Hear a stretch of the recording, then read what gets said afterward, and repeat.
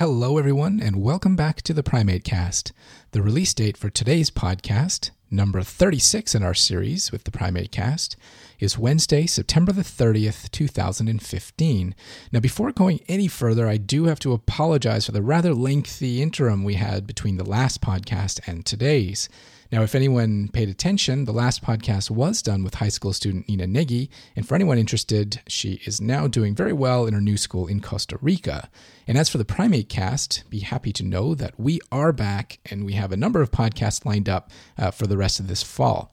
So in today's podcast, I'm going to leave you in the capable hands of Cécile Sarabian as she walks you through another episode of Conservation Voices. There's not really a lot for me to go on and on about, so I will just leave you with her, and I'll come back at the very end just to wrap things up for you. Hello everyone, this is Conservation Voices for the Primate Cast. I'm Cécile Sarabian.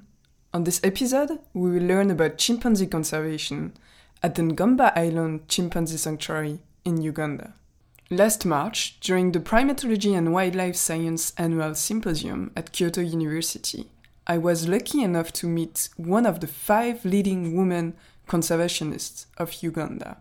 Uganda is the source of the longest river in the world, River Nile. The source starts from Uganda.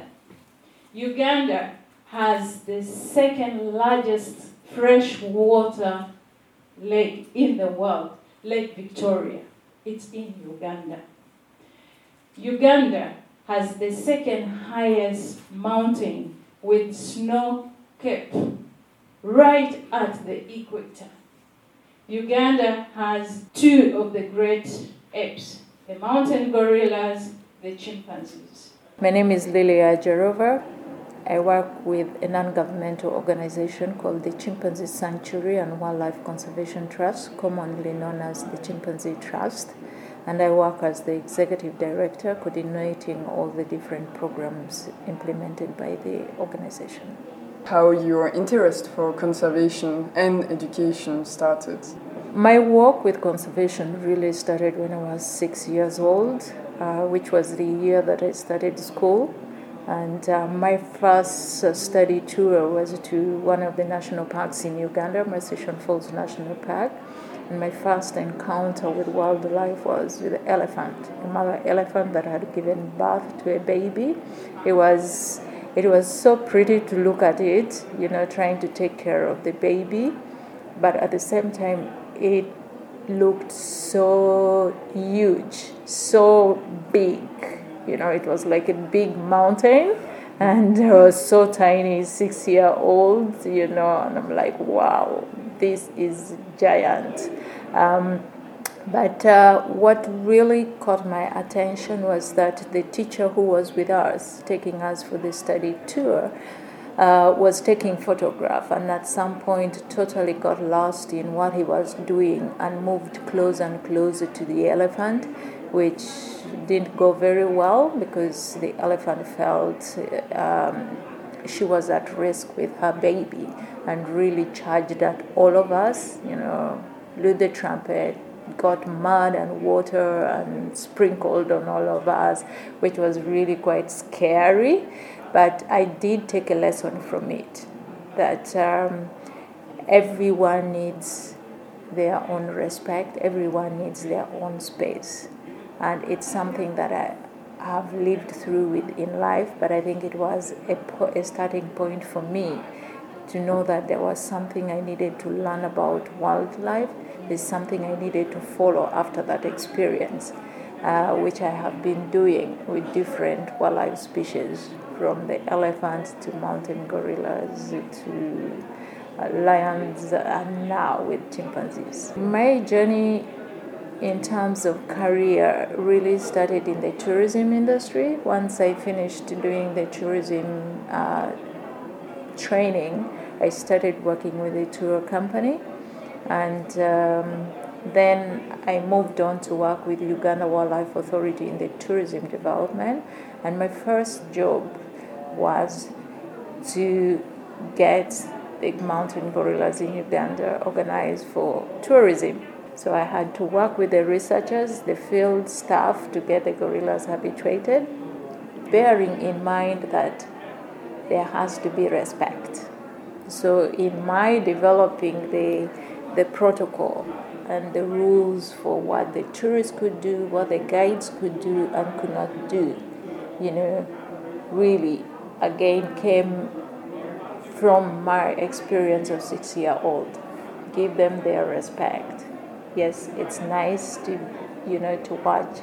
It's nice to observe what they're doing. It's nice to learn from them because there are lots that we can learn from wildlife, but give them the due respect.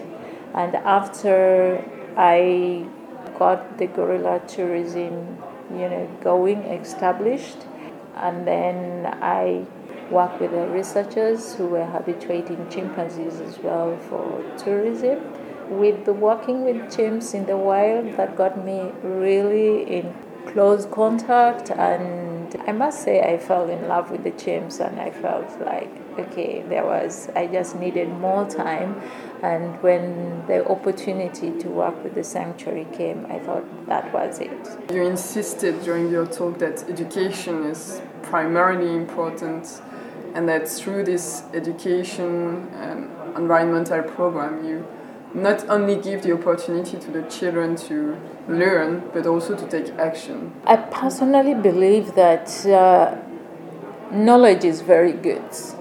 Yeah, and when we are talking environmental education to adults, I think changing attitude and behavior, to me, take a generation at the least. Yeah, and we don't have time for that. So to me, the target is to deal with the young people, whose mindset can still be put in the right direction at the young stage, such that as they grow up, they have the right attitude, they have the right behavior towards their natural environment. The environmental education program that we implement, it's not just creating knowledge, but getting these children to act. Yeah, if we are talking about soil, if we are talking about trees, if we are talking about energy, they have to be able to learn the skill of doing something about those topics. How do they improve on soil fertility? How do they best sustainably use whatever resource, the natural resource they have? They should be able to learn it now. If they can't learn to plant trees now, it will be a struggle to do it when they are adults. If they can't learn, to save energy now, it will be a struggle for them to do it. And they will not be able to do it because they will not be able to pass it on to their children as well. And then it becomes a generational problem.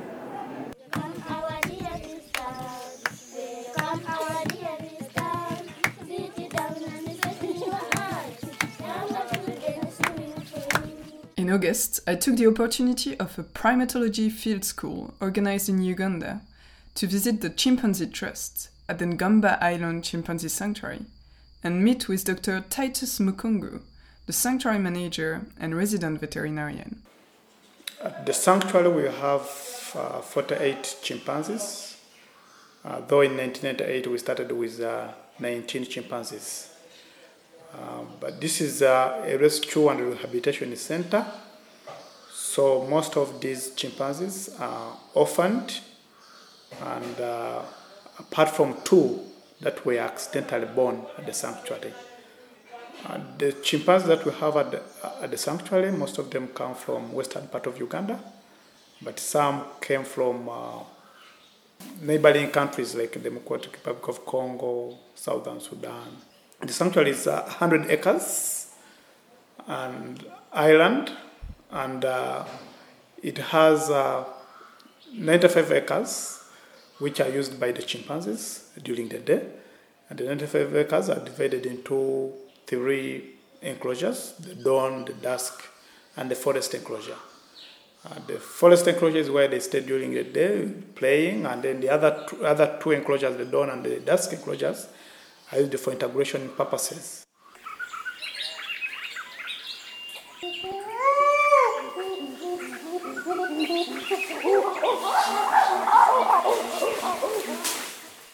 As a sanctuary, we have projects that we are doing. One in the communities neighboring the sanctuary, but also in the communities under our field program, because we also have, we realized that most of the chimps come from western part of Uganda, and their areas, their forests that are not protected by the government.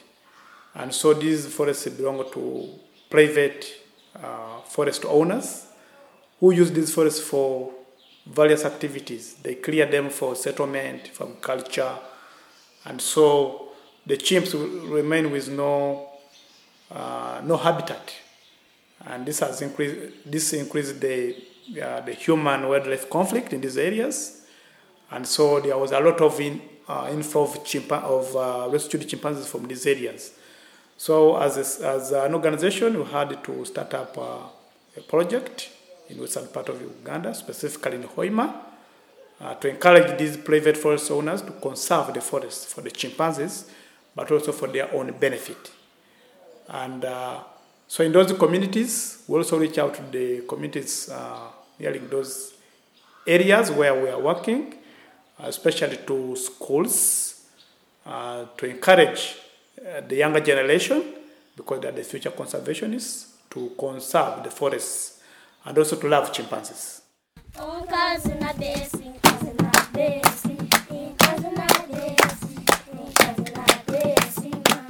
And then also in the communities neighboring the sanctuary, we reach out to the women groups and encourage them to make crafts to earn a living. And these crafts are sold at the island shop at the sanctuary, and they get the money that comes out of these crafts that are sold to the visitors.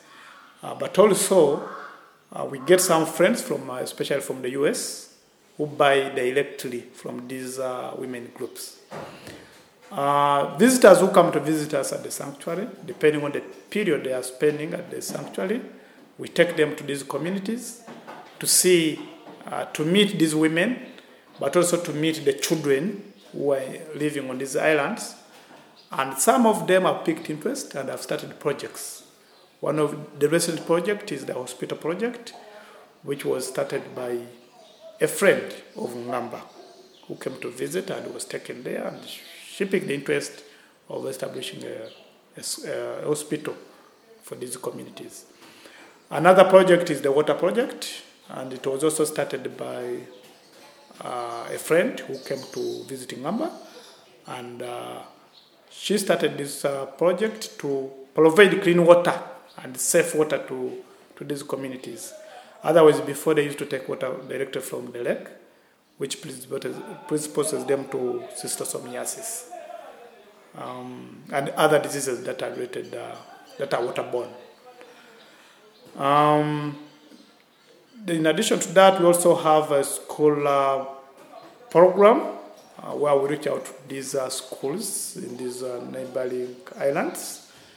And we encourage these pupils, these schools, to plant trees, and then also to construct energy-saving stoves and minimize on the amount of charcoal that are used for cooking, hence saving the forests.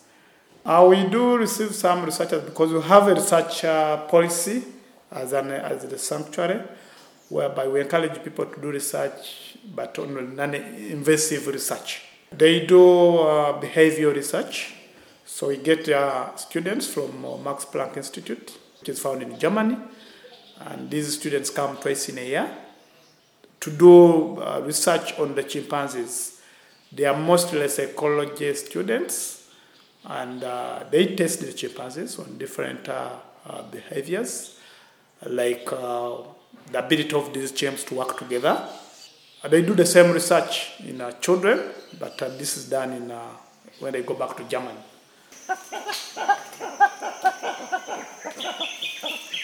As an organization, we don't have much support that we get from the government of Uganda. So our support depends on people who come to visit us, the visitors, and then also the donors. So I just call upon anyone who has anything to do for the sanctuary, for the chimpanzees at the sanctuary, to donate towards their welfare, but also encourage those institutions that are involved in primate research for possible collaboration, so that they can come and do research, but also pay some little money as a research fee, and in that way they will be supporting the chimpanzees at the sanctuary. And then also we can be followed on social media, Facebook, we're on Twitter, and other social media platforms. So that was Cécile Sarabia with Conservation Voices, giving us interviews with Dr. Lilly Ajarova and Dr. Titus Mukungu of the Ngamba Island Chimpanzee Sanctuary and Chimpanzee Trust. To find out more about their activities, do visit them online at www.ngambaisland.org. That's NGAMBAISLAND. Consider clicking on the donate button, or if you happen to be in the area, even better, do pop in and support them that way. So on behalf of Cécile, Conservation Voices, and the Primate Cast, I'd like to sincerely thank our guests for giving us their time and also their continued efforts in conservation of Ugandan wildlife. Until the next time, which I do promise is not going to be as far away as the last one, thanks for listening to the Primate Cast. You have been listening to the Primate Cast, a podcast series dedicated to the study and conservation of primates around the world. Brought to you by the Centre for International Collaboration and Advanced Studies in Primatology of the Primate Research Institute of Kyoto University. Visit us online at www.cicasp.pri.kyoto-u.ac.jp/news/podcasts and follow us on Facebook at www.facebook.com/theprimatecast and on Twitter at theprimatecast.